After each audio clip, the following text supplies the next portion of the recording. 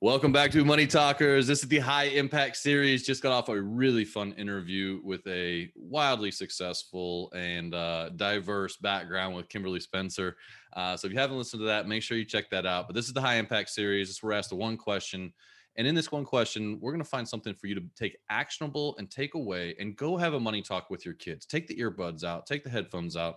You don't have a massive amount of things you have to figure out. We're going to talk about one thing, and in that you can go start the money talk with your kids. This is going to do two things. One, it's going to change your financial trajectory. It's going to change their outlook on life, and it's going to have big ramifications because they are time rich. The second thing it's going to do is going to start building the relationship so that you have an open talk, and you are money talkers. You can talk about entrepreneurship. You can talk about mindset. You can talk about money in your household, and that effect will have a massive impact on their lives. And so with that said, Kimberly, you ready?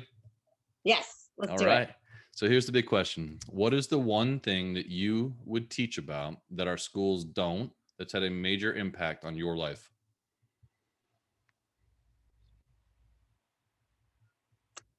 Ownership of your state, ownership. And by that, I mean your emotional state, your physical state, taking ownership of the results that you're getting in your life.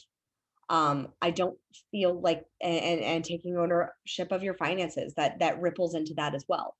And so owning your feelings, owning how you're feeling in the present moment, owning what you're doing about it, owning your actions, and looking at how you are the cause that's creating the effect. Because when you put yourself at cause, that allows you the opportunity to be able to change to get a new effect.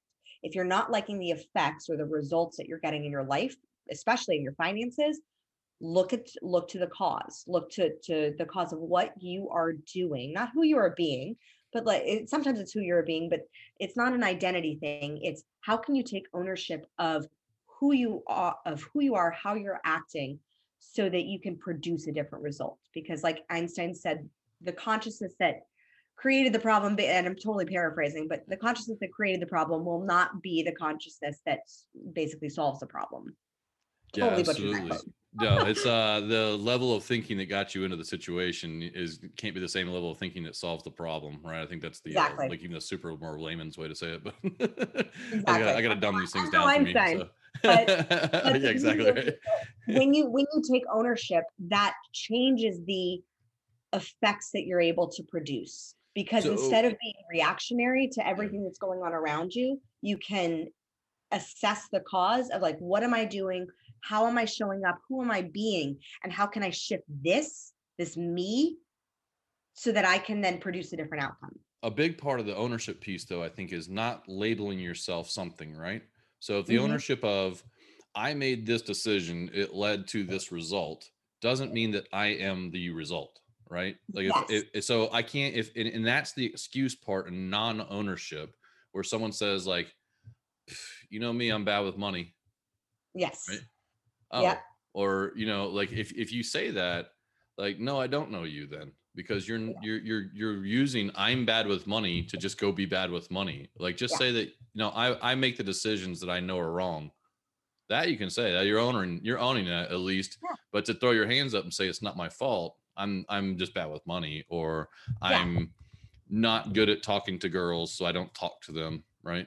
Yeah. Well, I wasn't good at talking to people either. My mom, I told my mom, I said, how do I make more friends? She said, say hi to 10 people every day with their name.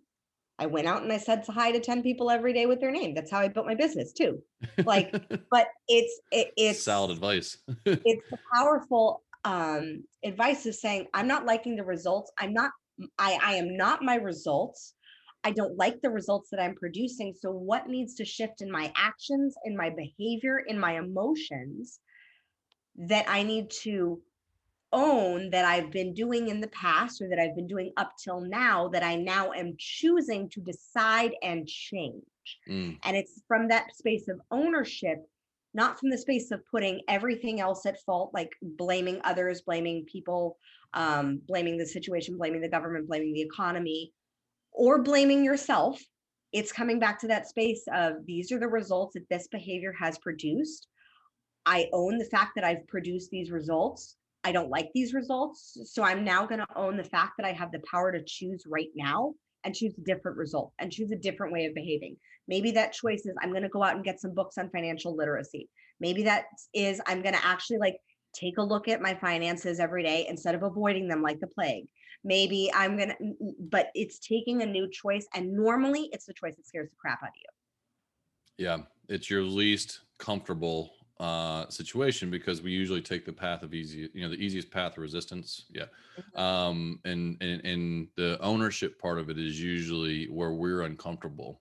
And when I tell my kids that somebody else can do it, you can do it too. You may not have the same abilities. It may take more work. It may take more time. But if you want that result and you realize how much time and how much effort and it's going to take you to do it, you then get to make the choice of whether you're going to be able to do it or not. Yeah.